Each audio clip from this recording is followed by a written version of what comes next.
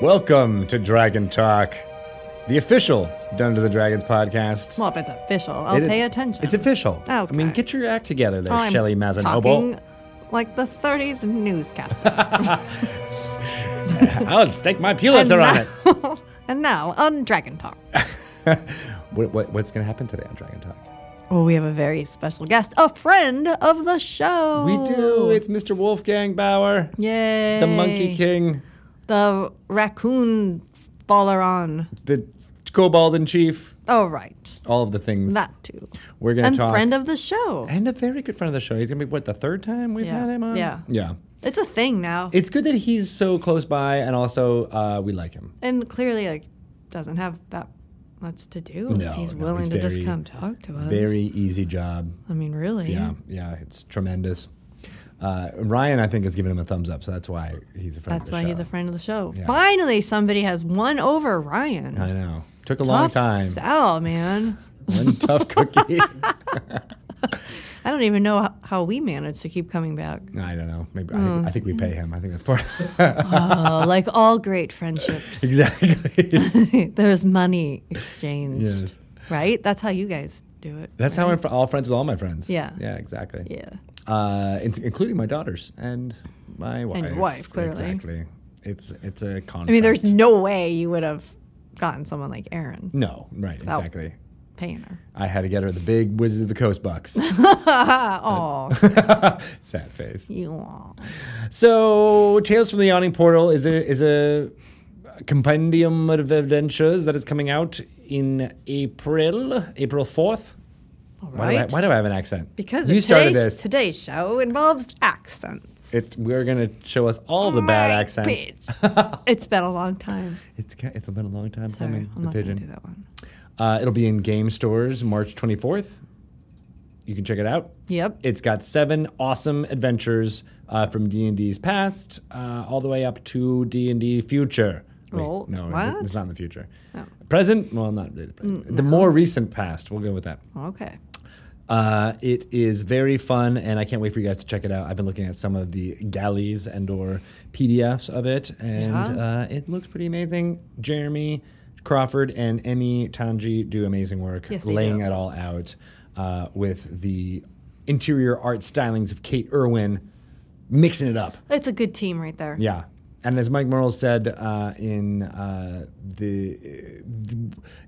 we have the advantage of republishing these adventures and knowing what moments or what parts of the adventure kind of enter the gaming consciousness, and so we could get that art commissioned. Like we can be like, oh, this is the moment that everybody talks about. That's So we true. actually do that, but in an adventure that nobody has seen before or much less Yeah. people have seen, it's harder to dramatize which moments are going to be very popular or, enter the zeitgeist, as it were. So it's been kind of cool that we could commission that artwork and I want to see the artwork for Tomb of Horrors then. that's right. Which And so there's new maps.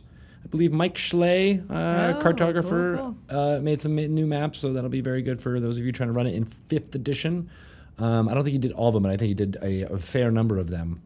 So yeah, we'll probably have all the interior art team on again. I really like talking to Yeah. Jeremy and Emmy. Maybe I we'll do add too. Kate to the mix as well. Yes. We'll get as many people into this room as possible. Yes. We need more chairs. More chairs. Start gathering them now. All right. We'll do it now. All right. We'll get our minions together. So that'll be really fun. Go check that out when it comes out. We'll have more Laurie Chanot segments leading up to it about each one of those adventures. Oh yeah. I just made that up right That's now. a great But idea. let's do it. Good You want job, to come to Tito. our Laurie Chanot Yeah. recording segments? Yeah. All right, cool. Shelly's just Sure. I'll do anything. Yeah. We need more chairs. It's cool, Shelly. It's cool. Nice. All right. Well, I love listening to them. they're good, aren't they? Yes. They're some of the best podcast parts that you listen to. That's the best part of the podcast. She said straight face. Mm-hmm. Not a hint of irony. No. So yeah, let's go listen to one of those segments right now. Or do we want to do a stage advice? What do you think, Ryan? He's looking at me. He's like, yeah, I think you should definitely do this. No, he's shrugging. He's definitely shrugging. We'll do a stage advice. Okay. I think I want to hear from Jeremy.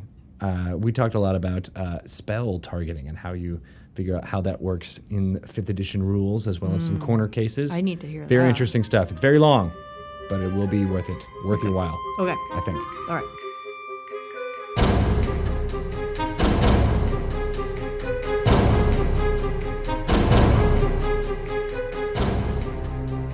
Welcome to another edition of Sage Advice with Jeremy Crawford. Hello, Jeremy. Hi there. How's it going? Doing pretty well. Good. This is our first Sage Advice recording of 2017. How exciting. It is exciting. Today we're going to talk about spell targeting and all of the fun things that can happen when you split spells and who you're looking at and whether or not your spell goes off. Spell targeting generates surprising number of questions, actually.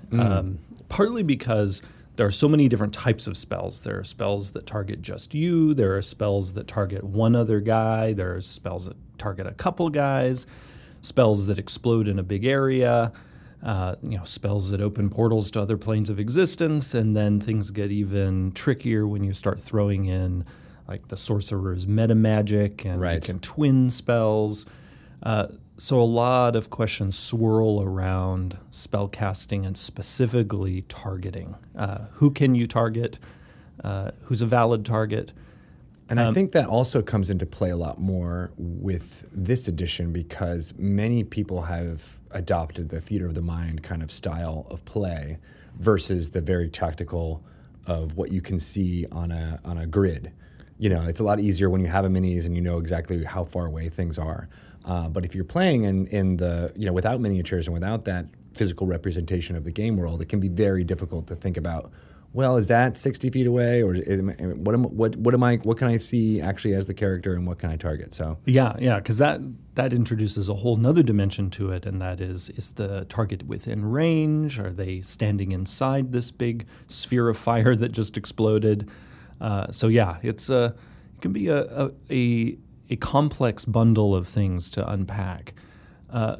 One of the things I want to say right at the outset that is a misconception that often comes up related to spell targeting is that a spell does not require you to see your target unless the spell says you do. Players will often think things need to be within line of sight for them to target them with their spell. That's only true for spells that say, and they usually say it in some form of choose one creature you can see, that kind of thing. It will be language that talks about you seeing the target. Otherwise, you can shoot in the dark. If a spell involves an attack roll, our attack rules already have ways of dealing with you attacking something you can't see. Right. You have disadvantage. We're also assuming you've guessed correctly in terms of where the person is actually standing. If you say, all right, I shoot at the guy over to my left, but the DM actually knows the guy's hiding over to your right, well, you just shot at an empty space. And you did so with disadvantage because you couldn't see the person.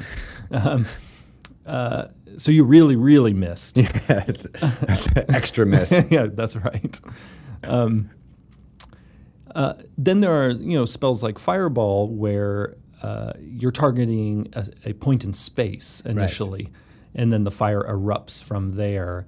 And many area of effect spells like Fireball and Lightning Bolt don't require you to see a thing. So you could be in a big dark cavern and just launch off the little bead of orange light or red light that shoots out from your finger and erupts into a fireball. And then you'll get some light briefly as it explodes. Right. You get a flash of where everybody is, and then what was that movie, Pitch Black? Yes. Yes. Yeah. I can see that. And I often imagine D&D fights in dungeons and caves being a bit like the Pitch Black movie, where there are these. I even describe it that way when I'm DMing. There's suddenly big stark shadows cast across the room as the different spells are suddenly exploding in these dimly lit spaces or completely dark spaces. It's a really evocative way to think about it, for sure. Yeah, and something that DMs.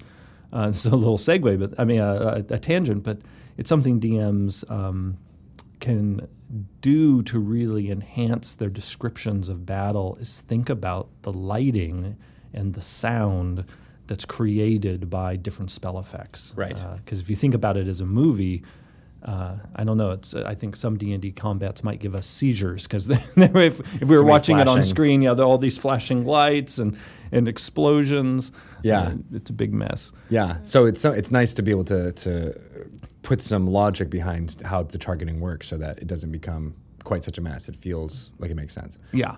So really, before going even deeper into targeting, we should pause a moment and define our terms. What the heck do I even mean by a target? Right. Sometimes people will debate, well, what does target mean? Partly because targeting was a closely defined concept in the previous edition of the game, 4th edition.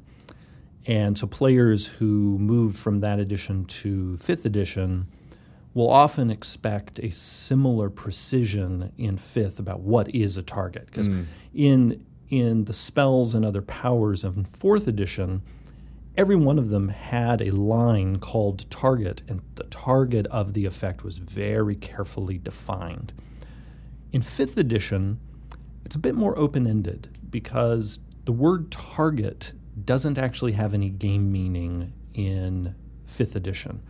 The rules use the word target a lot, so the word is certainly very important to the rules, but at no point do the rules redefine what that word means, for the game, or give it any special meaning beyond what the word means in English. And this is a general principle in our rules, right, that if the rules do not specifically add meaning to an English word or take meaning away or completely change the meaning, it simply means what it means in idiomatic English. And so when the rules say target, they really mean the English definition, and granted, many English words actually have multiple meanings. Right. So it's understandable that sometimes there's confusion. But the meaning that the rules are getting at is when you choose someone or something to be subjected to some kind of effect. That's one of the common ways the word target is used in English. So a very verbose way of thinking about the word target is whenever it appears in the rules, it just means that thing or person you picked. That's all target means. It's your choice. Yeah, it's a concise way of saying that object, that creature, or whatever it else it is that the spell or other effect told you to choose, it's that thing you chose. That's your target. Makes sense. And so it is that simple. And so anytime a spell is telling you to pick a creature or an object or a point in space to be affected by something, really that thing is functioning in that moment as a target of some kind. And people sometimes ask, well, can a spell be used on creatures and objects interchangeably? Well, a spell will always tell you if you're targeting creatures, objects, or both with it. And if a spell, like Hold Person, says you're picking a humanoid, it means it just targets humanoids. You can't cast it on a door. It's not going to work on a dog. What happens in I guess it's up to the DM, but like what happens when they do that? Do you just say it can't happen, or does the spell fizzle and you lose the slot? Like what? It's a great question, and it's actually a little gap in the rules. It is something that at some point we will add in when it makes sense to, because the rules are actually silent on this point. It was one of those things once the game was out, and despite multiple years of playtesting, never came up. Yeah, we never actually addressed this directly. Yeah. So I feel like it's a DM's choice, yes, because there are definitely some DMs who will be more punishing and say, you chose an invalid target, so therefore the spell, the energies and everything that you had spent up conjuring with the spell language are now gone, and then therefore it's gone from your memory. Right, and so some DMs, if they're feeling a little more strict, would have the spell slot expended. Yeah. The intent, and it's funny now to express a rule's intent for a rule that does not exist, but my intent for the DMs who are interested in knowing, what the design intent is behind the game, is that nothing would happen. So the action or bonus action or reaction that was used to cast the spell that would be wasted, but this spell slot would not be. So it's basically the spellcaster spent the time casting the spell. You know, they said their Ooga Booga or their Abracadabra, whatever their verbal component is, and they waved their fingers and they pointed at somebody and then just sort of fizzled, nothing happens. But no magic actually occurred because a lot of our spells, sort of the narrative behind them, is that there's almost a connection that's created in a split second when you cast a spell at someone or something. And so if sort of the receiver isn't there, then no connection is made. No connection is made. No energy is transferred, Right. that kind of idea. Exactly. Yeah, and I like that interpretation or that intent of the rule, as a personal DM too, because that encourages experimentation without being too punishing. Right. Right. So people can be like, well, I don't know if this will work or not, and maybe it'll be a way to figure out more about this monster or this adversary, by doing X, Y, and Z, but not feeling like, okay, the one thing I can cast today just got wasted on, what was essentially a flip of the coin. Right.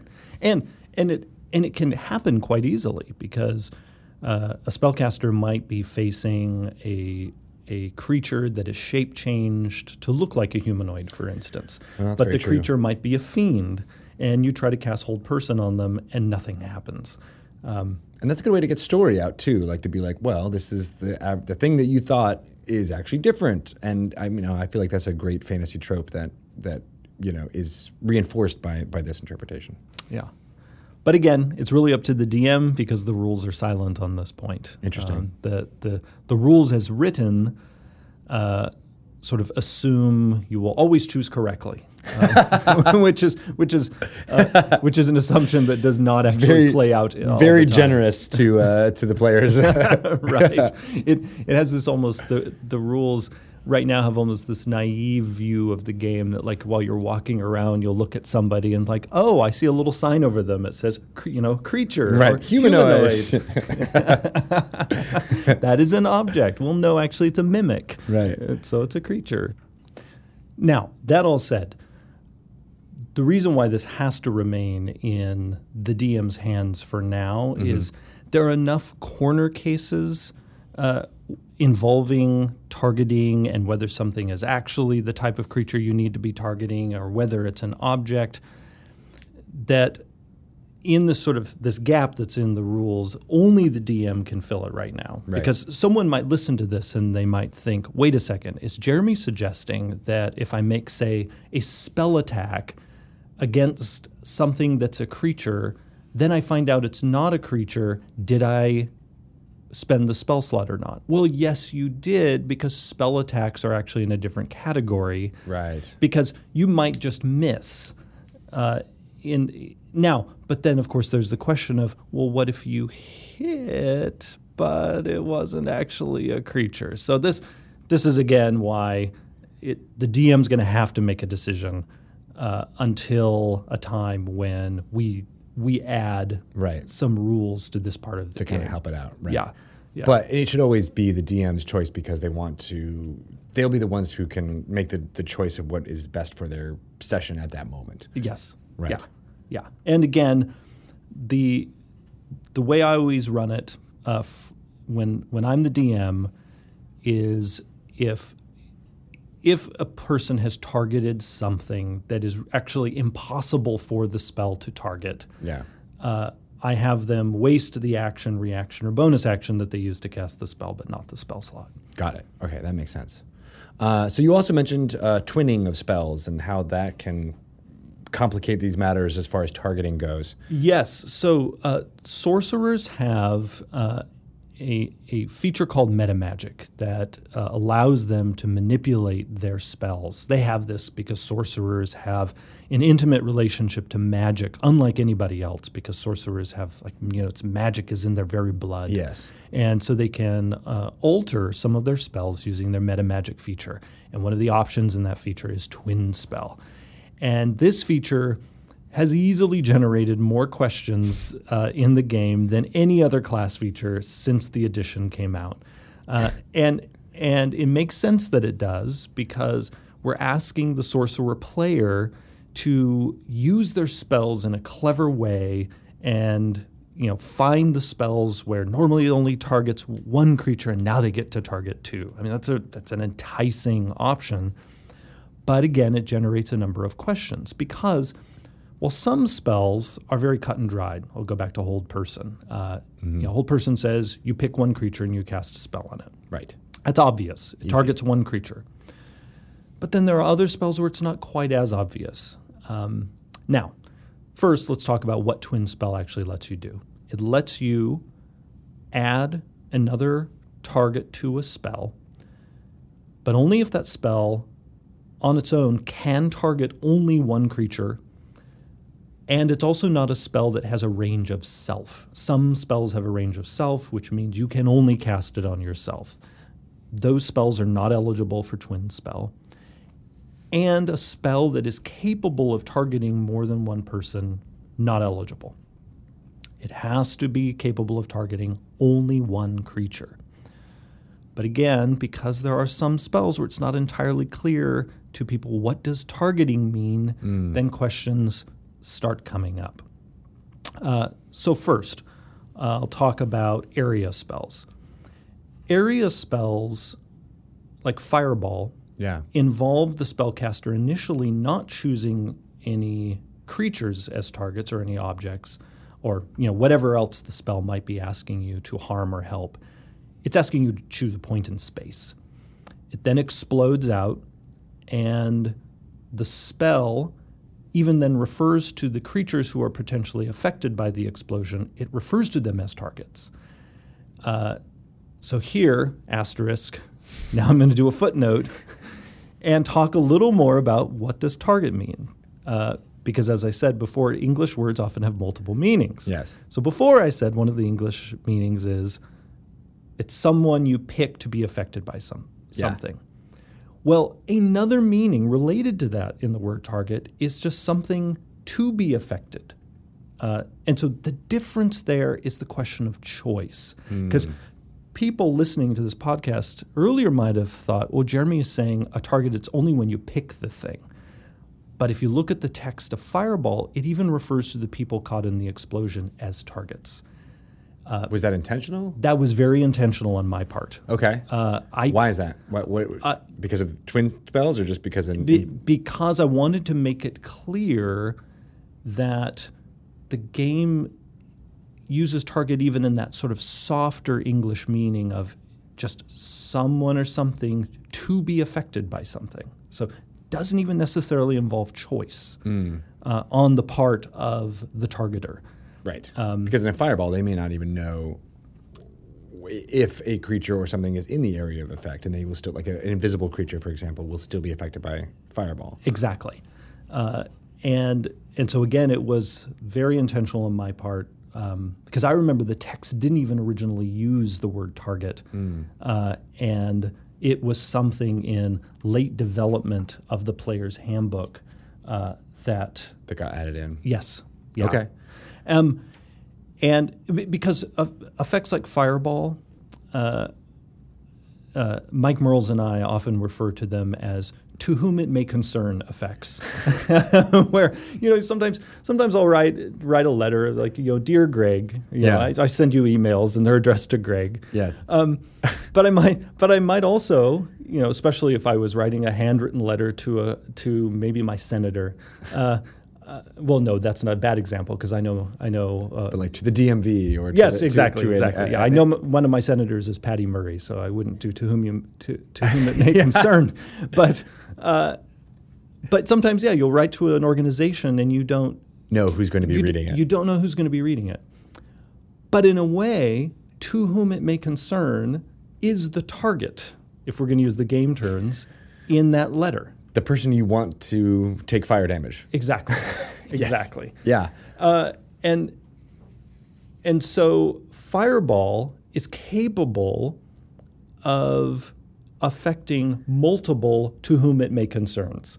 So in that case, it is not eligible for a twin spell. Exactly. Not only because initially you're not even targeting a creature, you're actually targeting a point in space. Mm-hmm.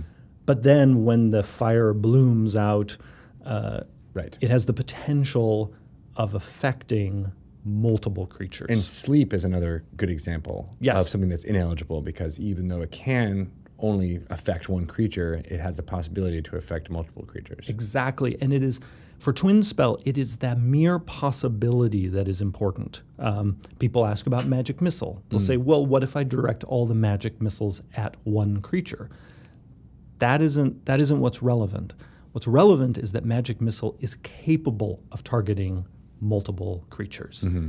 If a spell is capable of targeting multiple creatures, it is ineligible for Twin Spell. Now, why, just getting behind the thinking behind Twin Spell, was this used to make it less, make it restrictive in a way? So like, yes, it's a very powerful metal magic thing that you can do, but it only affects a small number of spells. Yeah, it is meant to be restrictive. Okay. First of all, many spells already have built in the ability to affect multiple people. And so in many cases, it's actually redundant to add additional creatures. You know, Fireball, for instance, can already affect As many people as in that the are bubble. in the area. Right. And so we wanted to sort of weed out that redundancy. And we wanted to keep it focused on effects like Hold Person and a number of other spells that, when cast at certain levels, can normally only target one creature. And we wanted the sorcerer to then be able to stretch that to a second creature. This Twin Spell is not meant to be useful all the time. And that's actually, it's an important point sometimes for players to keep in mind.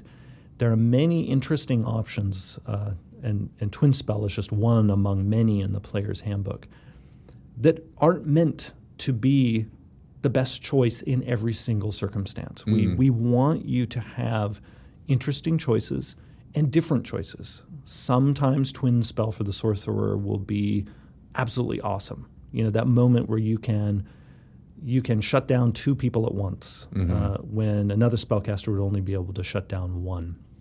That could mean the difference between victory and defeat. Right. But it's not always, again, it's not always going to be the best choice. It's almost like what calls to mind is a strategy game, where sometimes there's bonuses that happen if you. I've been playing a lot of Civilization 6, so if you build a holy district next to a mountain, you get a bonus from that. And sometimes there's multiple mountains around that holy district, and it's the best situation in the world is to put a holy district there because you get the benefit from all of them. But that won't happen all the time, and it may not even be the best choice. But when it is optimal, that's when you, as a player, you get that exhilaration of being like, I am using this feature to its fullest extent, and that's what feels good. But it's not meant to be an always-on type situation. Exactly. Now, there are a few other types of spells that cause questions related to Twin Spell. I've dealt with straightforward area of effect spells like Fireball, or single target spells like Hold Person. Right.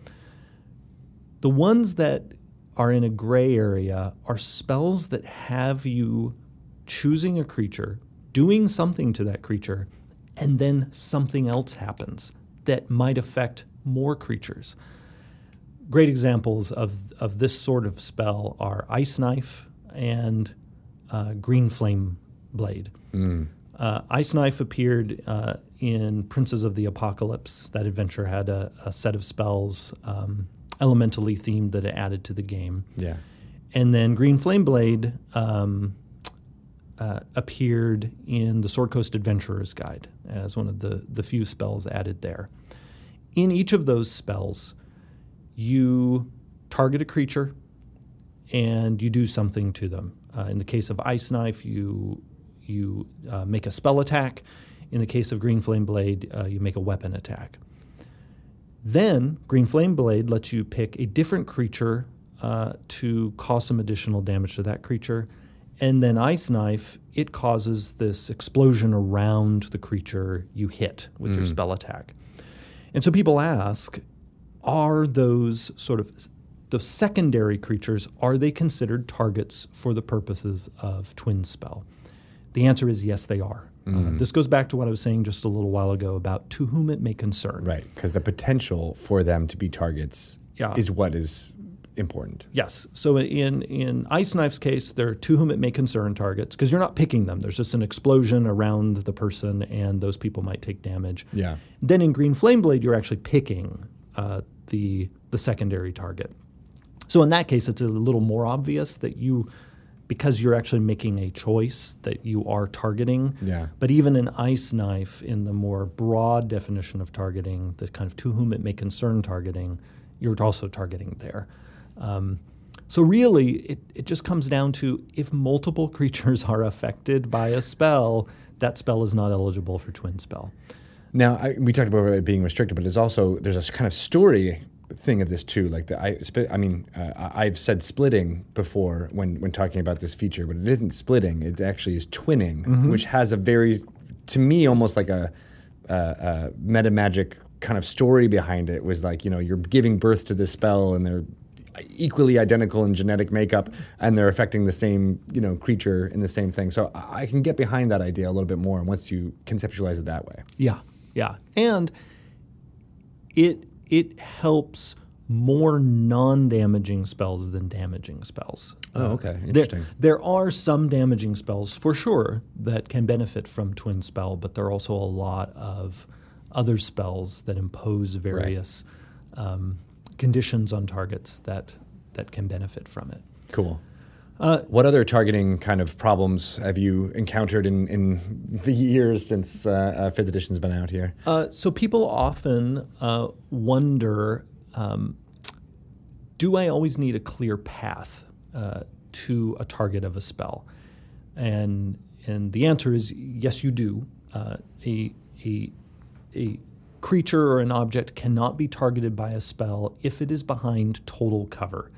And total cover, it's the things you'd expect. You're behind a wall. You're behind a big redwood tree that completely conceals you. Is that true for spells that specifically say you have to see the target, or is that just all spells? So the general rule is that all spells require a clear path to the target. What's the difference between clear path and line of sight then? So line of sight is you actually have to see them. In this case, clear means clear of obstruction. I see. Not clear as in you can see them. Stupid English with the multiple meanings of words. I know.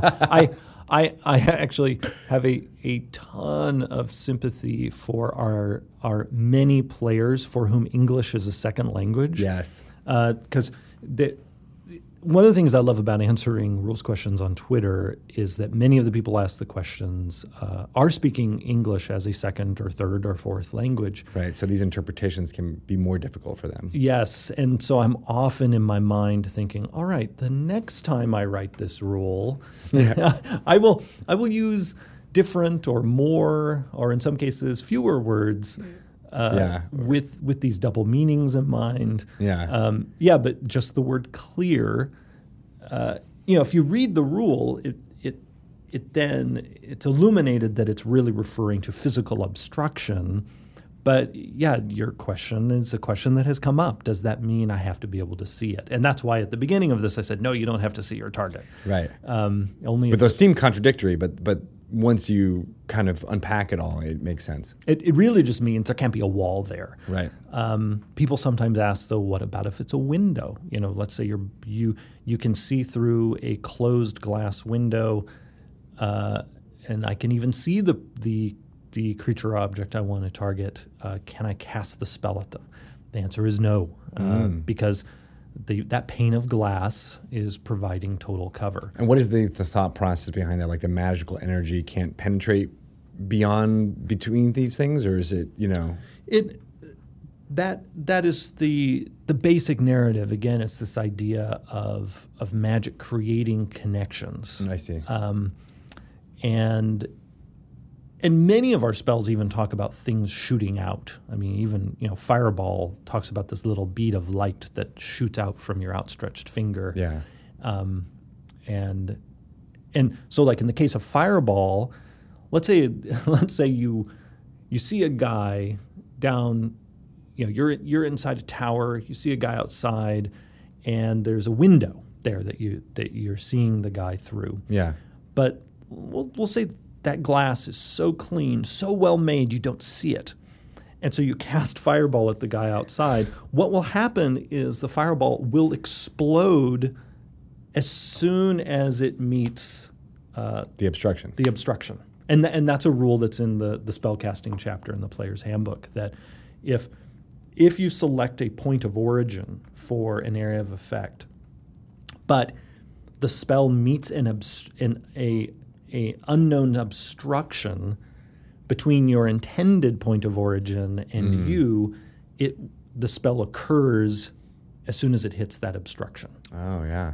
God, so now I can be like a really bad and evil DM by putting lots of invisible walls and invisible creatures That's right in front of a spellcaster at any given moment, so that his most powerful fireball goes off and they all get incinerated. Yeah. Yeah, I love that. Now there are spells that create exceptions to this rule about needing a path clear of obstruction.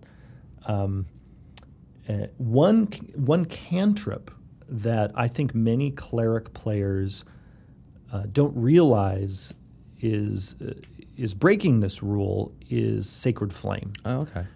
Sacred Flame is one of the low-level spells that has this text, and I'll read it right from the book. It says, "The target gains no benefit from cover for this saving throw."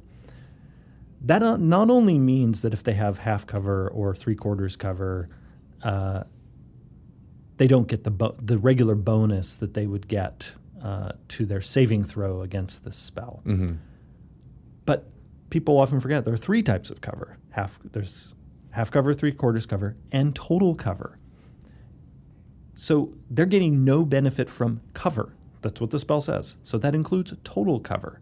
So Sacred Flame is one of the few spells that allows you to target somebody even if they're behind total cover. Now, the spell does say that you must see the creature. So Sacred Flame is one where you can be looking through the window from inside the tower and cast it on somebody outside. Mm-hmm. The narrative reason for that, the reason why I wrote this way, is Sacred Flame is coming down from above the person. That's the idea of the cleric is calling sort of this divine energy down on the target, and it is not actually shooting out from the cleric. It's coming down. Right, which is an exception. Yes. Yeah. Yeah. And in the game, the exceptional always beats the general. Right. And so Sacred Flame is a cheaty spell that can bypass total cover. Good tip for all you cleric players out there who may be discriminating against Sacred Flame. Yes, or Sacred Flame the little cantrip can be cast at somebody on the other side of a wall of force if you can see that person. Whereas their higher level spells that are stopped most likely can't by that wall of force. And it can be twinned too if you were a sorcerer cleric. Right? You're right. Because it can only target one. Mm-hmm. All right, excellent. So you can there start piling on the exceptions. I think we've broken the game by telling people. No, we have not. This is the game working as intended. Excellent. All right, cool. Well, I think that kind of covers some of the questions we get with targeting. I'm sure there'll be more that we can touch on in future ones. But thank you, Jeremy, for taking the time to talk through some of these issues. It always, I think enlightens everybody. I always enjoy it. Awesome. Where can people find you and possibly ask you more tantalizing questions? The best place is on Twitter. I am at Jeremy E. Crawford there. And if a person has a question that's too long for Twitter, the question can be sent to sageadvice@wizards.com. Awesome. Send in your questions, and we'll have another segment of Sage Advice and maybe answer them. Awesome. Thanks, Jeremy. Thank you.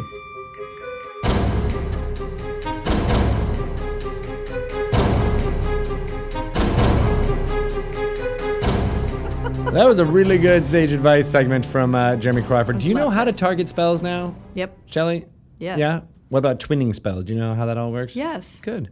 See, that's I- we've jobs are done. I've done that. How many times have you twinned a spell? Well, a lot. Was there some in vitro fertilization going on? Is that why there's twinning No, of spells? twinning of the spells runs in my family. Understood. Yes, you're Yeah. on the Pisces sign. I see. No. All right. Well, I see. I have a message here from Oh. Wolfgang Bauer. He has arrived. Go get him. I'm gonna go get him and bring him forthwith. Bring chocolate. I mean, Chocolate. maybe not. Oh, no. My pants. How many points? Too many.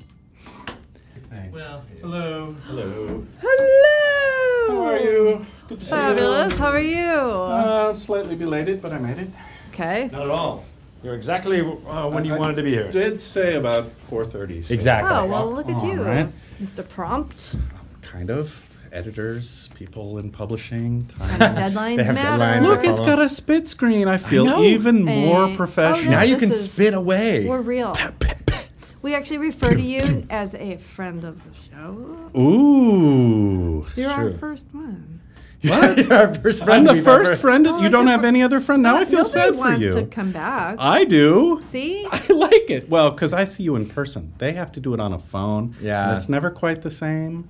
It's true. It's true. They don't have a spit screen like They don't have a These spit screen. things. Yeah, and these have like And they're actual furry. fur on them. Ooh, now I can hear how awesome the microphones are. All right. Nope.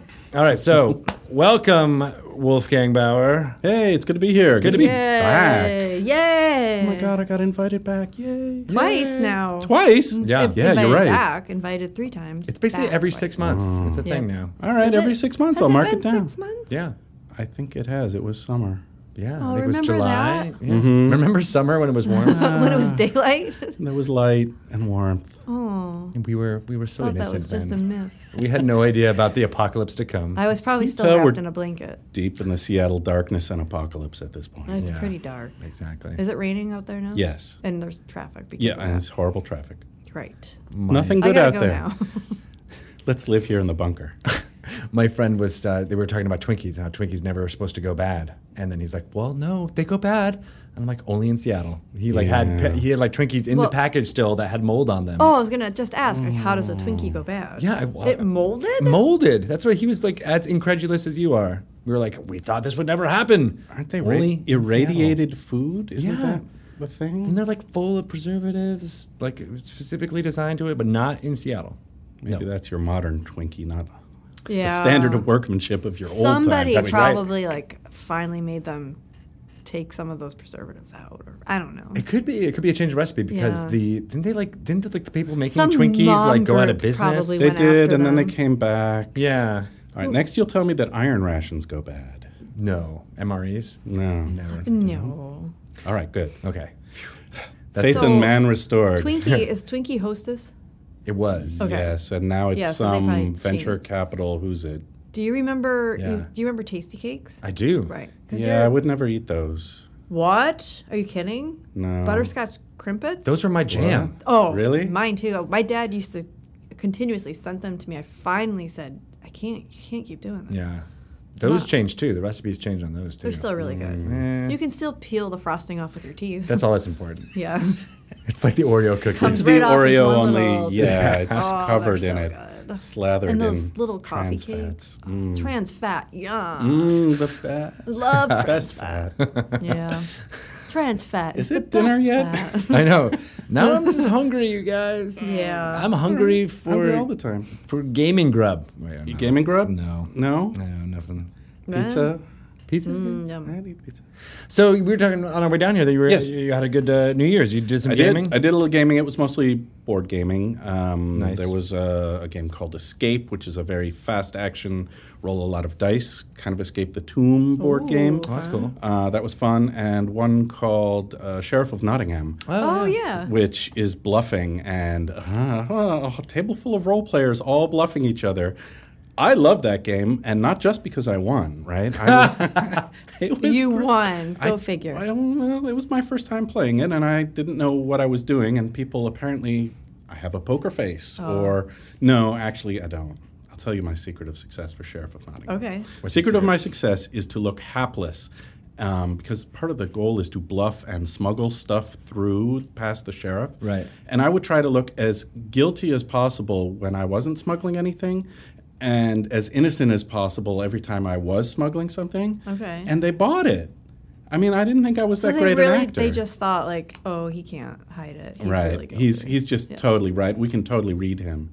They didn't catch on. And they didn't catch on. But now they're going to know the next time they play. Yeah, I've given that all away. Yeah, right. But it's a great After they game. listen to It's a this great no, episode. the game. next time you play, you have to do the exact same thing because they're going to think, well, Yeah. he's not going to do it again. You're not going to do it. Because we're on to it. Well, everyone had different strategies. People were like, all right, I'm going to inspect everyone's package unless you all bribe me, because bribery is part of the game.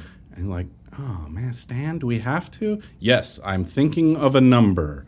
And if you meet the number, everyone gets off scot-free and you can smuggle as much as you want. But if you don't meet my number, I'm like, this is how these systems work, I know. right? This is It's how corruption takes hold. It's Too funny soon. until Too it's soon. not. Yeah, too close to home. Yep. It's not funny anymore. Yeah, I know. Sorry, man. Sheriff of Nottingham ruined it for everyone. Ruined. You can never play those games again. I was playing Saints Row 4, which is a video game that makes fun of like a gangster becoming the president of the United States. Not funny anymore. No, even 2-3 years later, I'm like, this isn't funny. No. Yeah. Yeah. We've talked about this. There's a haunt in Yeah. Widow's Walk, the expansion for Betrayal at House on the Hill. And Yes. It's called Make America Disintegrate Again.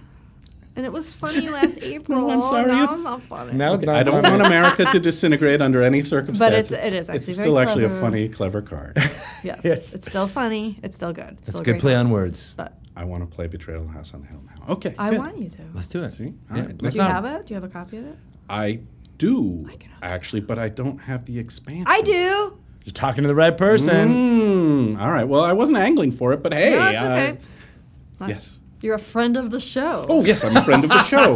Ooh, This is look, him bluffing. He's a doing little- it like, Oh, yeah. I would like some Perrier, please, and a breath mint. Oh. well, we don't have that. Oh, all right, never Brought the mind. breath mint, remember? Ryan, we need Perry. And next thing you know, it's sure like the sound M&M's is without fine. the green ones. Yeah. And Yep. that's... Wolfgang's writer just came over. Did you see the crap that's on there? Yeah, look at this. Seriously. Separated out by color. The first I'll three do it. appearances are relatively inexpensive, but We want him a fourth time. Crazy. So And what's we going do. on with Cobalt Press? Cobalt Press. So much stuff. How have you spent the last 6 months? Well, What did you do last? Things and stuff. We Sounds good. we did something that probably violates some of the codes and guidelines here. We did a Kickstarter for something called Demon Cults and Secret Societies, a 5th edition compendium of demon cults and secret societies. Nice. So that funded, that was months and months ago, back in the fall. I remember, yeah. It feels like ancient history That's now. ancient history. So now we're getting Yeah. ready to deliver that. We're doing all the work that comes after that funding part. My Yeah. God. Yeah, I know. So we're going to So press you with actually that. do like use the funds to make Yeah. the product. Strangely, every single time. Wow. Yeah, it's a budget, not a salary. It's Is that like your mantra? Like the force is with me and I'm with the force? Yes, I'm with the force. It's a budget, not a salary. Nice to see It's- Wolfgang angrily typing away. It's a budget, not a salary. Why? Gotta Why? finish the book. Well, it's been a blast because it's so dark, right? And it's creepy, and it's full of bad guys that I don't think I would have gotten away with when I worked like in the walls at WotC, right? Oh. It's like we had a code of things we could do and couldn't do. Whoa. Right. The comics code. Like the comics code, and Yeah. what the movie code, keep one foot down on the floor at all time. I don't know what all these things were. Right. Different codes. But there was only so much like evil, vaguely satanic stuff that would fly. And in the second edition era, none of it did. So Yeah. every time I look at it and I say the title is Demon Cults and Secret Societies, I say to myself, I'm getting away with something. Oh, this is great. So So you can go dark. You can finally go dark. You've been keeping all of that stuff in the back of your mind. Well, yeah, so there's the dark side, and then there's the cheerful light side of stuff I've been doing too, and you guys actually helped with this. There was something called Geek Girl Scout. Yes. Girlscout.com. They asked me to show up and DM 5th edition D&D for a ton of Girl Scouts. What? Yes. Here locally? Locally. It was over in Bellevue. And, like, my neighbor is connected to the Western Washington Girl Scouts, et cetera. And she sent me the email. It was the most charming thing. You know people in that role-playing stuff? Do you know? Aw. I was like, You're like, Wendy. "Yes, I do." Why, yes, I do. And I put out a call. I was like, can anybody from WotC show up? Would that be cool? Could you send some T-shirts or something? And they did. And so job. I show up, Great. and like there were 40 Girl Scouts To play D&D. to play D&D, and Oh, I was I one love of that. like 7 or 8 game masters, dungeon masters. There were high school kids. There were women who were troop leaders. There were other old crusty gamers like me who ran the game. But I mean, the girls were all like 12, 13, somewhere around that age.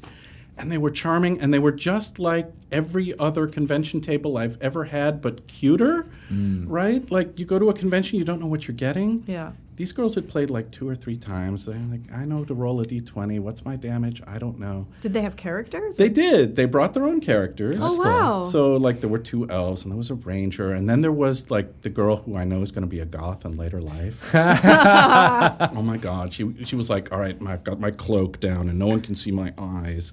I'm like, all right, Maya. You're like, fine. you're like, I know sneaky. you. I know you. Okay. I've seen that character before.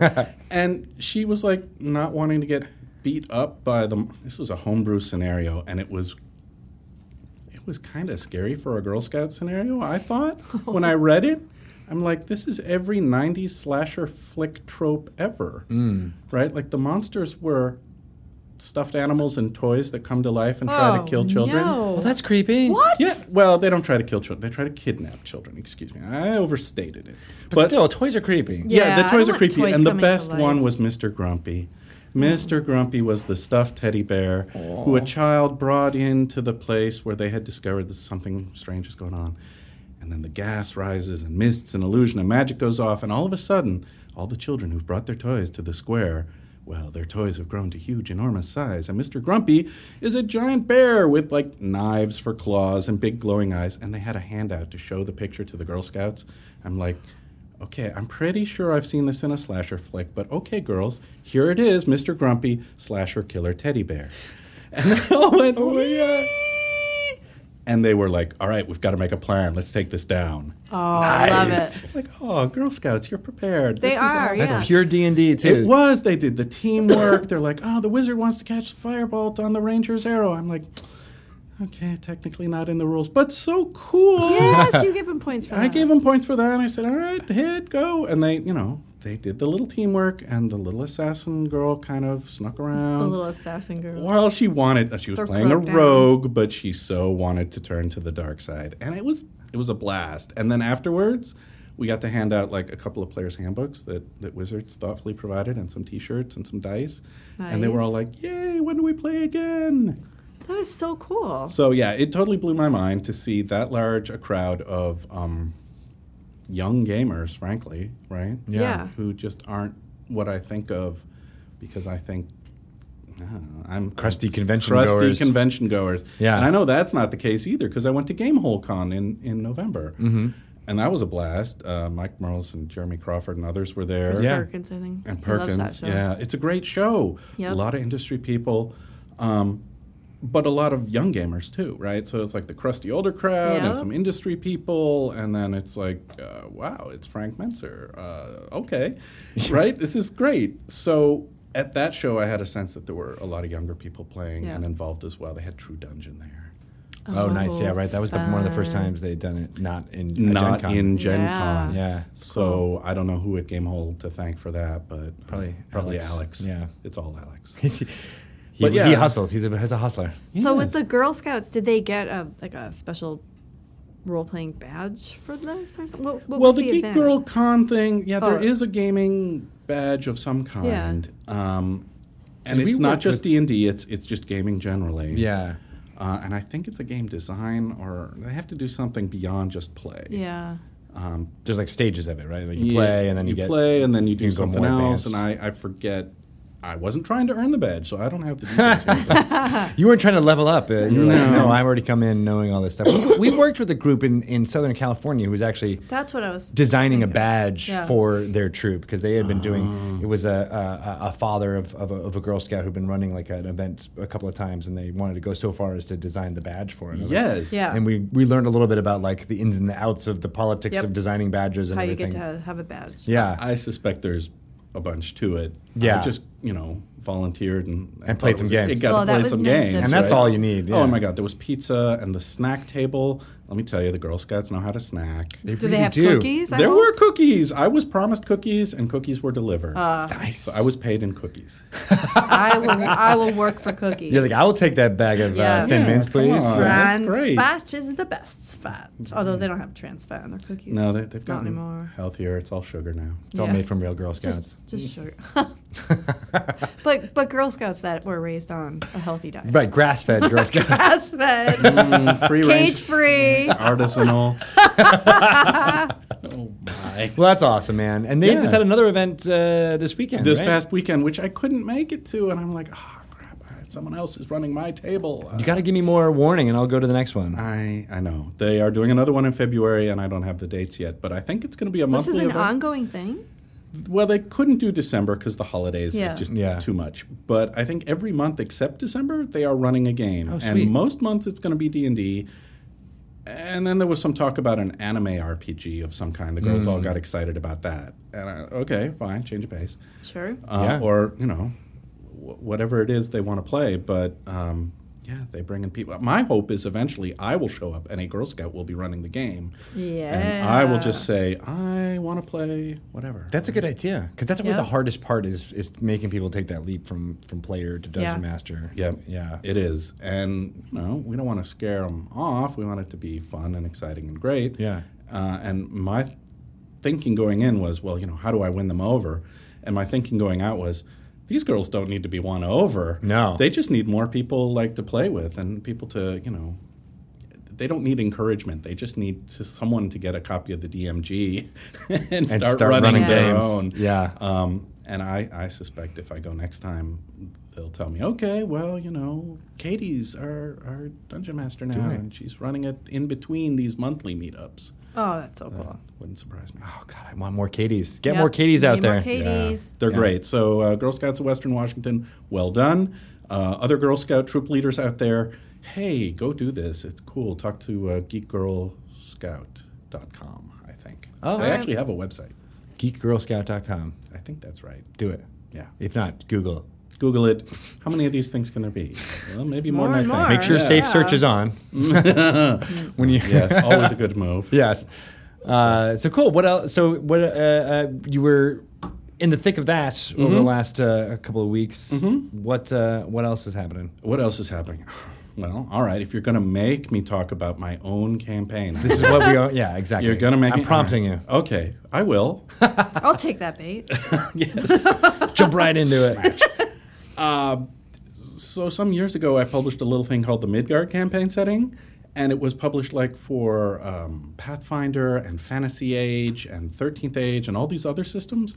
And lately, people have been saying to me, when's the 5th edition version coming? Why are you slacking? What's your problem, Yeah. right? What's your problem? What's your problem? What's your problem? Because that's the way gamers talk, right?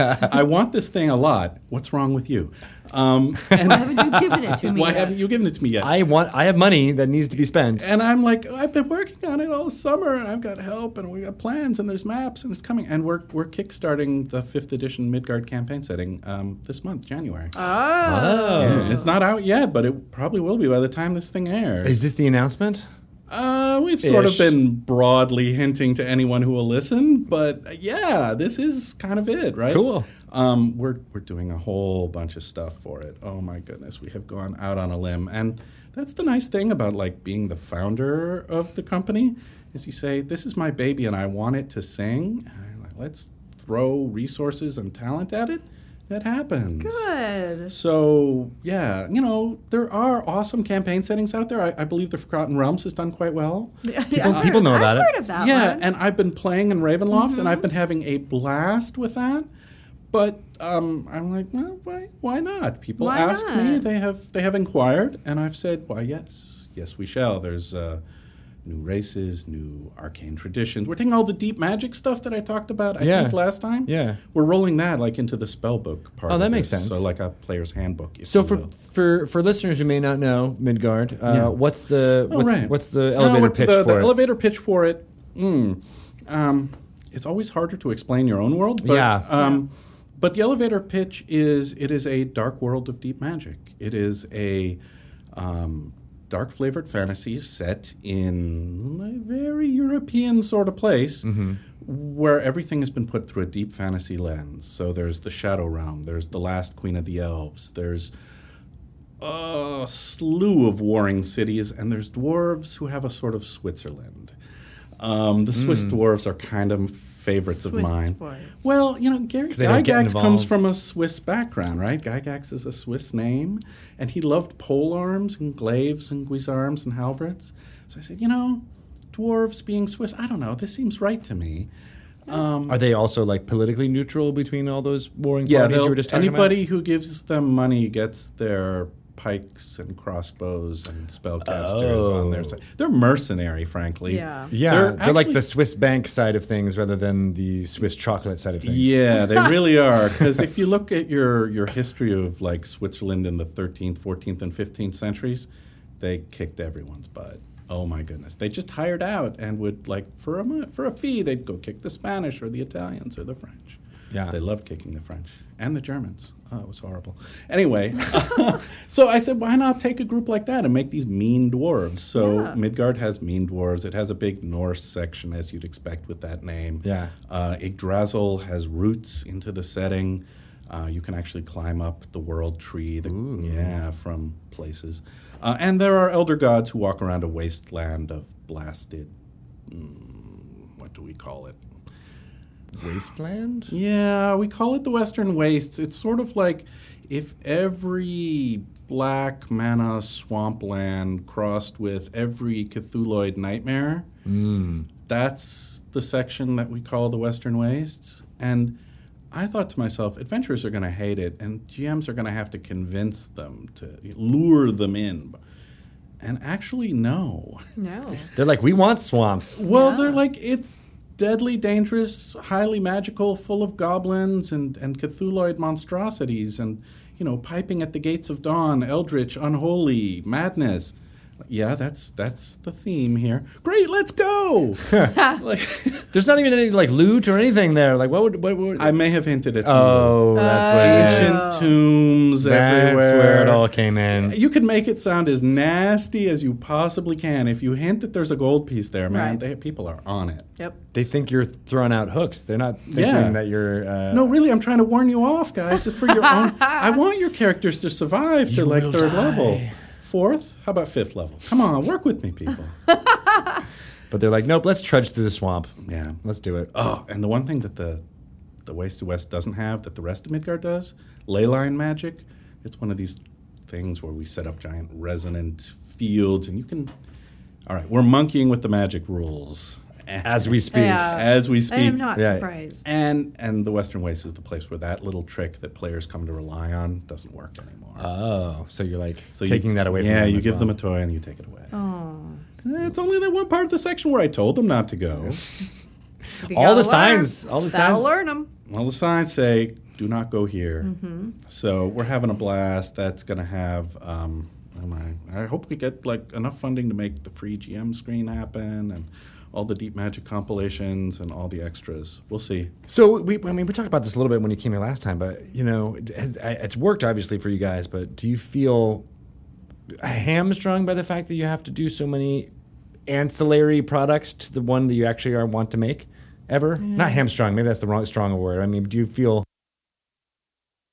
So I'm of two minds about it. On the one hand, I love having more stuff, right? Stuff is good. Stuff is good, and just saying, here, people, we have enough funds to do this new cool thing, like with the Tome of Beasts, right? At one point, it became clear it was a hit on Kickstarter, and people wanted it. And we said, we could take this money right here and print up a bunch of, like, cardboard pawns and just give them to everybody who's our backer in print. So we did. And other times it's, we would like to commission some art from Ben Wooten or a short story by Ed Greenwood. So we did, right? It's wonderful that Kickstarter enables all that.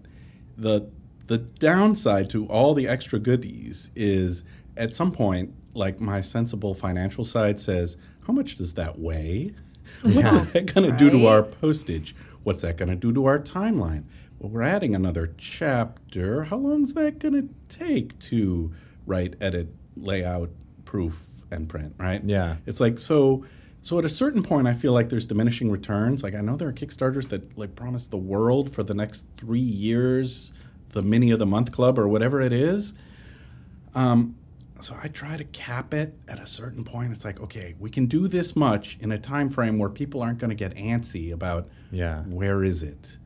And things like a DM screen or whatever, or, cardboard pawns, those are kind of tangential to the main purpose of, hey, we're making a cool RPG book for D&D. Yeah. So I'm more inclined to do those kind of things these days. All the other stuff like mugs and T-shirts and whatever, no. I don't think people really value them. When I get one in a Kickstarter, I'm like, that's nice. But, how often am I going to wear my... Maybe, okay, I actually have worn my Orient Express T-shirt for Call of Cthulhu a couple of times because I really like that one. But most of the time, that's not what people are signing up for. It sort of distracts from the main effort, which is, hey, we got to play test all this stuff. We got to work on this. We got to do the best possible art. We got to, knock it out of the park. And if you're worrying about 12 other incremental little add-ons that aren't add-ons to the main book, at some point you're chasing squirrels all over. Yeah. Well, and you guys have enough of like an infrastructure where you've kind of figured out the way to do that. Yeah, for most things. Although there are still times when, European postage is just a nightmare for us and for our customers. And, even the Canadian thing. Oh, God. I guess I could rant. No. Am I going to rant about the Canadian postage? No, I'm not. That's not a story to Just be. know that it's a thing. It was a thing, and it was so close. painful. And the customers had a bad experience, and I lost a bunch of money, and the shipping company heard from me a lot. And it was just like, there was no way to see this coming, really, except to screw it up. Those weight categories and which shipper you choose, it all makes a difference. Nobody cares about that when they're at the gaming table. No, they just want the product. They just want the product. They don't care how it shows up. But what they do say is, I want it to be reasonably on time and I want it to be great. Yeah. So that's where we try to focus our efforts, and we do a lot of stretch goals that are like, hey, we're going to do more art for the book, or we're going to do a better layout for the book, or whatever it is. We're going to do better paper, or hardcover, or new chapter. See, I feel like those stretch goals are better. Yeah. More better designed by game designers to be like, hey, we just want the resources to be able to have this stuff better, for you. Yep. Yeah. We're going to make a bigger, better, more beautiful, better tested, better edited book. Yeah. So what is the secret to a successful Kickstarter? I mean, I know you have a lot of people who support you and love you and will throw money at you regardless. I'm only laughing because of the eyes of Wolfgang bugging out. Like, I don't know. It's such a crowded space now, especially for game makers. Well, how are you standing out? Well, I'm standing out by having started doing this 10 years ago, right? You're a pioneer. Well, I did it before there was, in fact, a Kickstarter platform. I did a bunch of crowdfunding 15 times. You did? Oh, yeah. In fact, I won an award for it, I'll have you know. Well, I'll stick my Pulitzer on it. It was the Diana Jones Award for gaming for the patronage business model. I didn't call it crowdfunding, I called it patronage. I remember that. Oh, nice. And it was like, they're like, oh, people just pay you directly. How cool is that? And if I'd been really smart, right, I would have said, yeah, they've given me an award for a business model. How the hell did that happen? There's something here. There's something here that I should turn into a software platform, right? Yeah. Hindsight. And I would have gone to do Kickstarter. But I'm so glad they did, because it's easier when they do it? It's easier when they do it. Oh, my God. Yeah. It really is.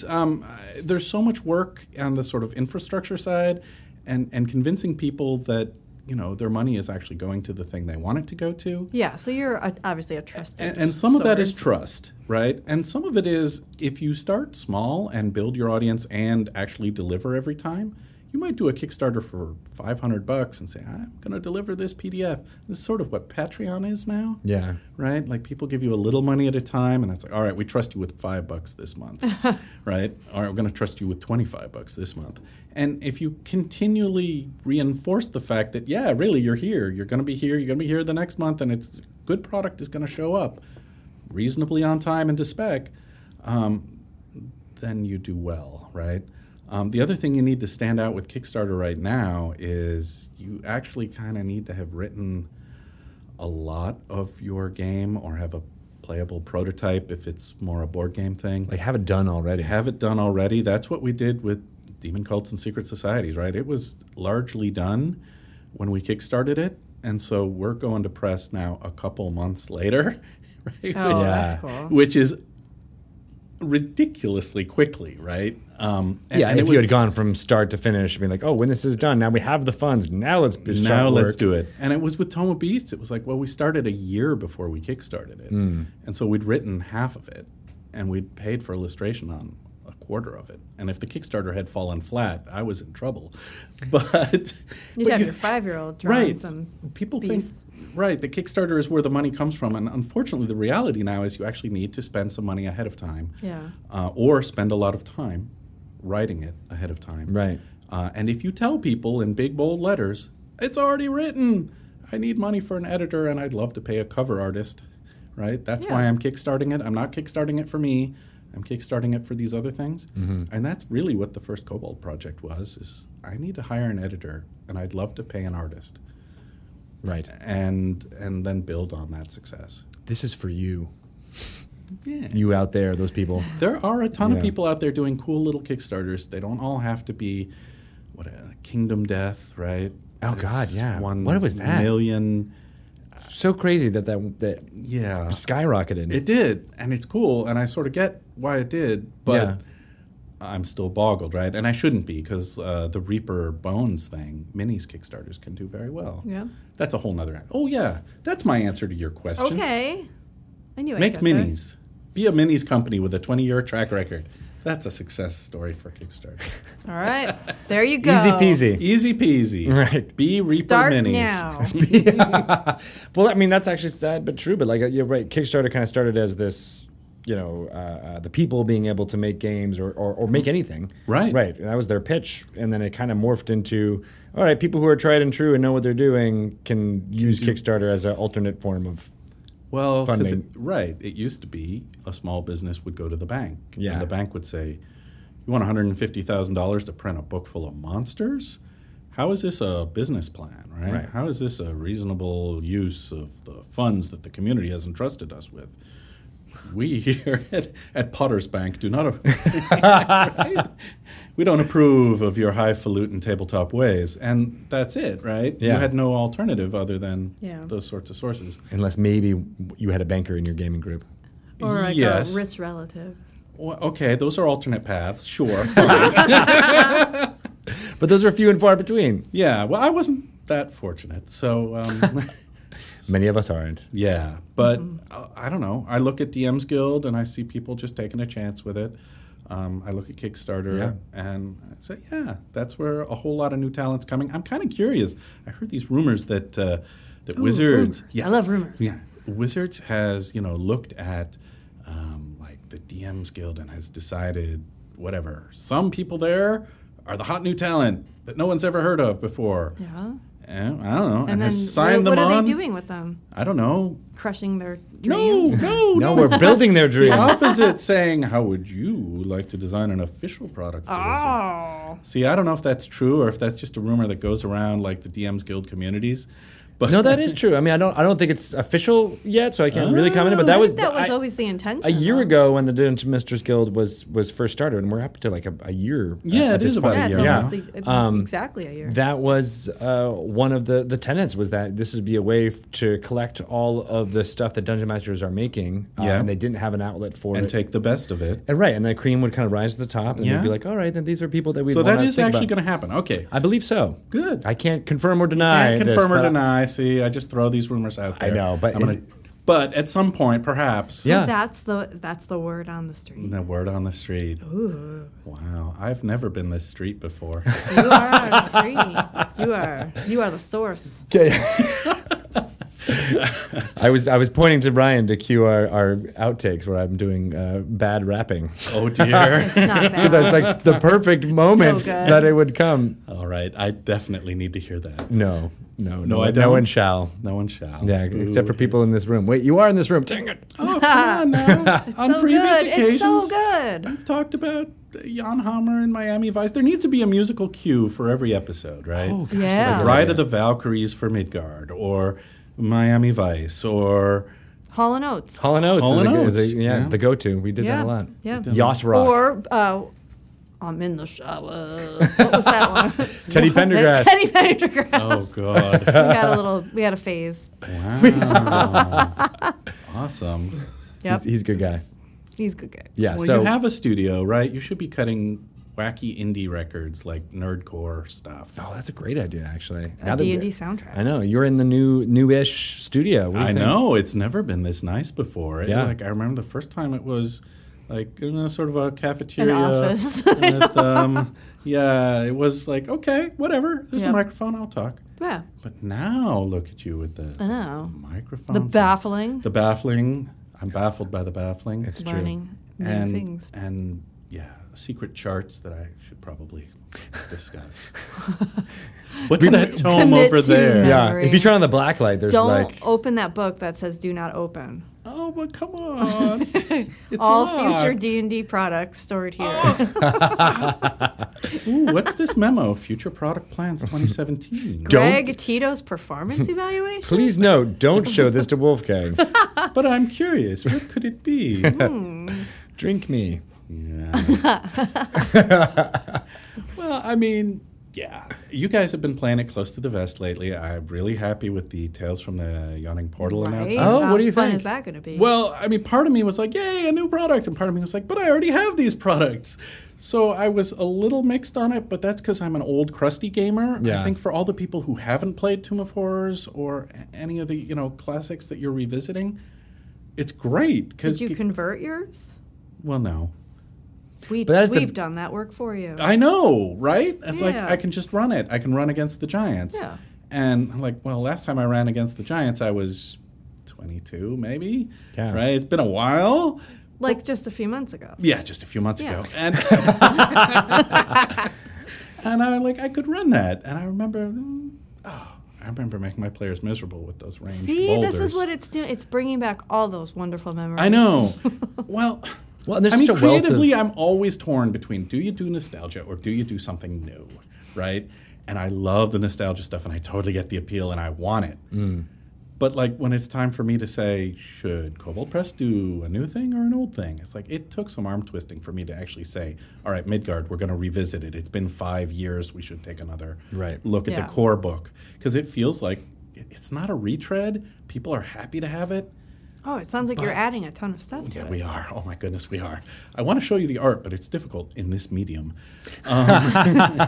Soon we might do videos of this, so maybe you could do that. You can hang seriously it up gonna in do front of- What? Maybe. What? Really? Yeah. Next time Wolfgang's back, maybe. I we'll am have- going to have to put a soft focus lens into my rider. I'm with you there. We'll get some Stylist. Vaseline. We'll just put the Vaseline on the Yeah, lens. I don't know No about the problem. We're going to have to get hair and makeup, you realize. Well, And craft services. only for Ryan. I Well, think. but my real question He's is, the only one Hey, that... he's going to be on when are you camera, going to hit too. the nostalgia button for Barrier Peaks, right? That's my, like... Maybe, I don't know, we'll You see. haven't seen it yet. I know. There's some Vegapygmies out there, though. There are. There are. See? But I mean, but the nostalgia stuff. I mean, I guess there's going to be part of the. It's two audiences. Right. There's the two people who had those adventures, or at least had heard of those adventures and never Way back played them. when. Right. Right. And then be like, oh, I can revisit it and play with my current group now. And there's people who've just heard about them. Yes. And never got to play them, and they get the fun now. Exactly. And so I'm like, this is brilliant. It hits all those old buttons. Of course, and the other half of me is like, okay, they've done a nostalgia one. That's cool. So the next one's got to be a new thing. It could be. That's my theory. That's true. I'm Do sticking. you think there's like a pattern here? I don't know. I'm going to look at this future product plans. Don't memo. open that book. Don't open the book. Knock spells, you failed me. All right. Well, I mean, you So guys are doing if good we stuff. were going to do a new thing, what would you want? What would you want from Dungeons and Dragons? Asking Beyond- for a friend. Barrier Peaks. A No, new like a thing. new, like- newness. Never been done before. Never been done before. Wow. Well, see, this We're is- thinking Midgard. What do you think? I think that's really the direction you should be going. It should be Norse, European flavored, dark Yeah. roads, deep magic, a lot of ley lines. There's something about Elder these gods. dwarves Swiss being dwarves? mean. Mean And dwarves. Swiss. And real Swissy. Yes. Swissy. And sort of Mr. Grumpy Teddy Bear. Wait a minute. Oh, No. wait a minute. Worlds Well, colliding. the thing about newness is you never know, right? Right.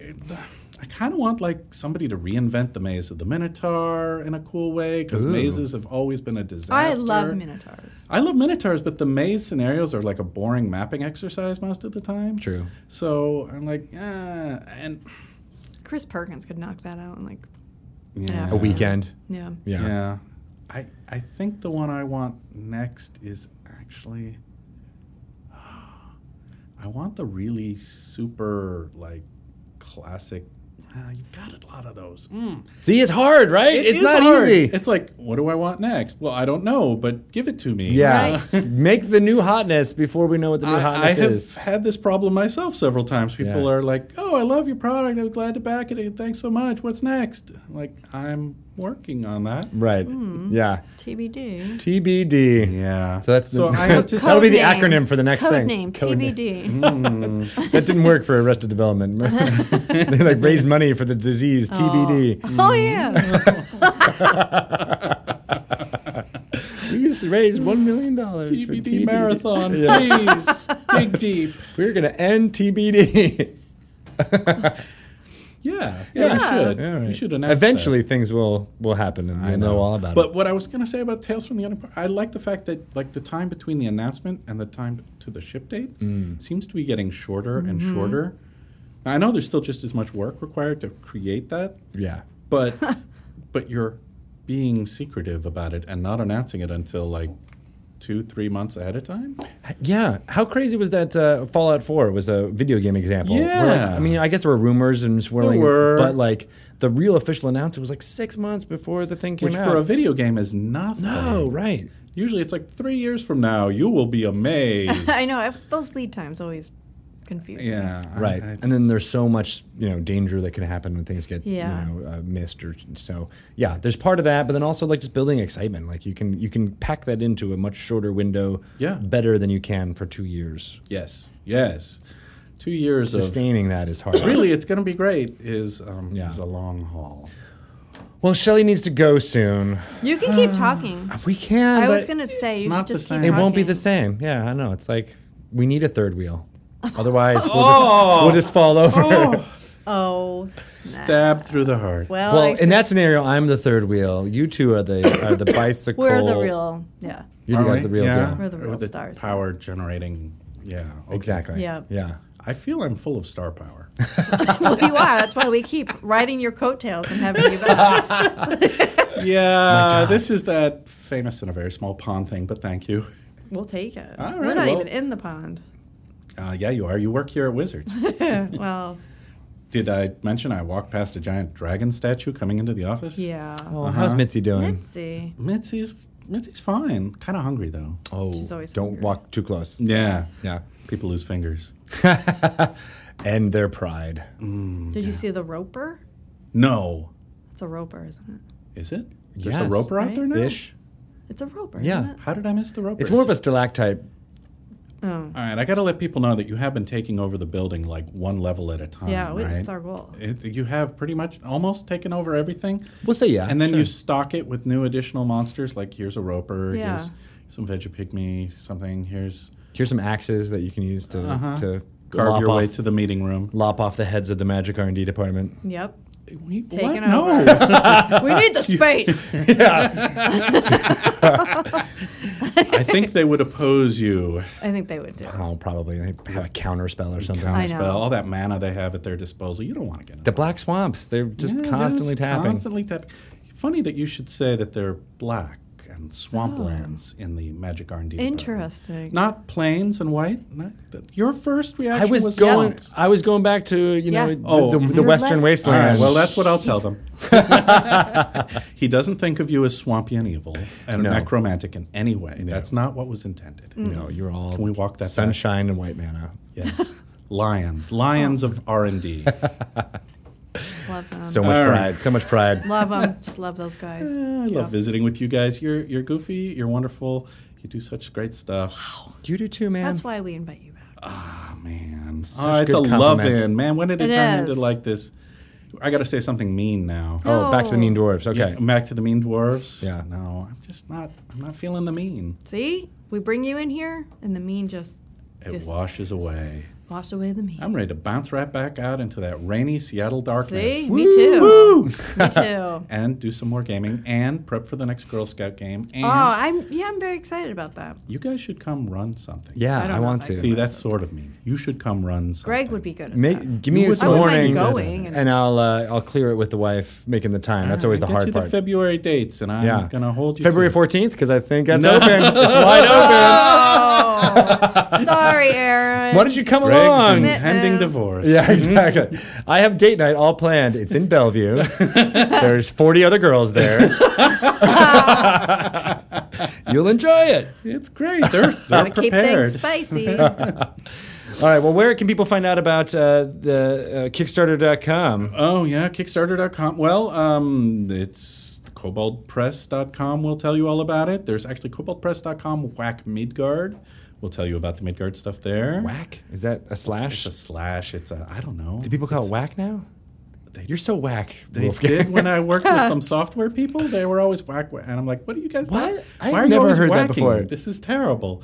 I'm And gonna- I couldn't talk them out of it, but that was their usage. And now you started using and it. now I have joined the cult. Wow, the language virus. Slash or whack. We can have a poll. Which do you use? Yeah. All right, we're asking Say people. slash. All right. Make sure one of the answers is neither. Yeah. I'm gonna go with neither slash or slash whack. No, I can't even get the joke out. I'm missing the other ones. Oh, at Cobalt Press on Twitter. That's the Twitter. Facebook.com/Cobalt Press. See, now I can change languages. That's right. You're bilingual, I'm bilingual. Oh my goodness. and you're also at Monkey King. Is that I'm correct? also at Monkey King. That's more my goofy personal account. My but favorite. It's my favorite. It is actually tons of fun. I don't talk game design there all that often. I tweet out maps of Constantinople from the 13th century and stuff like that. It's so fascinating. Well, it is actually. It I is. love that stuff. I love goofy, weird. This is what the internet is for. Yeah. Cat videos and Yep. obscure trivia Yeah. that gamers like. And somebody was tweeting at me, oh, I know, alligator jawbone dice. They take alligator jawbones, they infuse them with red plastic, and then they carve them into dice. Where are they getting these? Louisiana is my best guess, but I don't know. And then they carve them into dice, and they're like, there's jawbone that's clearly bone and red, and it looks like some dragon's thing, right? Dragon bone carved into dice. That's it looked amazing. really badass. I was kind of impressed. See, that's why I follow so many game designers on Twitter, because they retweet random Right. stuff like Random this. cool stuff Yeah. like that. There was one that was like this circular rock formation in Sahara. It's called the Eye of the Sahara. I'd never heard of it before, but it's a real location in our world that looks totally fantasy. It's like Weird. colored rock in a circle in the middle of the Sahara Where Desert. the UFOs landed. That's Is where that- the UFOs landed. Or igneous rock. I don't even know. Explanation That's what's so bar. cool It about just looks cool. It's just there. it's questions. You're like, I want to find out more and adventure there with my party. Yeah. Yeah. With my party. And we're going to party it. All right. Go check All out all right. those places. Yes, Thanks please again for do. coming down. Thanks for having me. I loved Thanks. it. See you in 6 months. All right. can't Perrier, wait. breath mints. There will be Yes. breath mints at Yes, least. Send Greg all your Jeez. requirements. I So know. many breath So mints. sorry. So many. Don't have Greek food before you come here, okay? All right, later, guys. All right. Thanks. Thank Later, you. Rosen. Sweet. Later.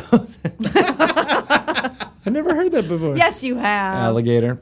If you lived in Wisconsin, you'd heard it. I did not. Wasn't it great talking with, what's this guy's name again? I don't know. Let's ask him. I love it when Wolfgang stops by. He's all right. Yeah, he's cool. Yeah. He wasn't that good this time. He's totally not still next to us. I kind of expected more. Yeah, He was just well- like, ooh, like, I need water. Oh. Let's make sure we don't say that. We won't say that on the podcast. We'll just let him know privately, because that's the classy thing to do, shall we? I know. All right, We're good- super classy. good call. Well, I'm going to write him a note after this. Send him a with note. notes, and just like, hey, this is what we thought you could improve. Like any good editor, right? Awesome. All right. Well, you can find out JK. He's the about. best. He is the best. Come on, we it's love true. He's doing his best not talking right now, which is amazing. Even like that's hard to do, especially with a mouthful of water. All right. So if you want to find out about Dungeons and Dragons, you can go to dungeonsanddragons.com. You can also follow the official Twitter account. It's at wizards_DND. Where can they find out more about you, Shelley? anyone, maybe at a doctor's office, because I think I am going to finally get this cough checked out. It's a good thing we're not in a room. Whoa, guys, it's not contagious. Thank God we have these new spit guards. You can follow her at Shelly Moo on Twitter how about that? and get her sickness. I'm at Greg Tito, and you can tell me about how great you think the show is, and or some constructive criticism, perhaps. We always want to know about ways we can improve the show, as well as, hey, new guests to have on. Always, because, our old stable of guests is getting really old. Seriously. Yeah. If we have to go back to the well again. Please refer us some guests. All right. Thank you guys so much for listening. Leave a review and rating for us on the iTunes in case you hate us. And we'll talk to you next week. Bye-bye. Yay!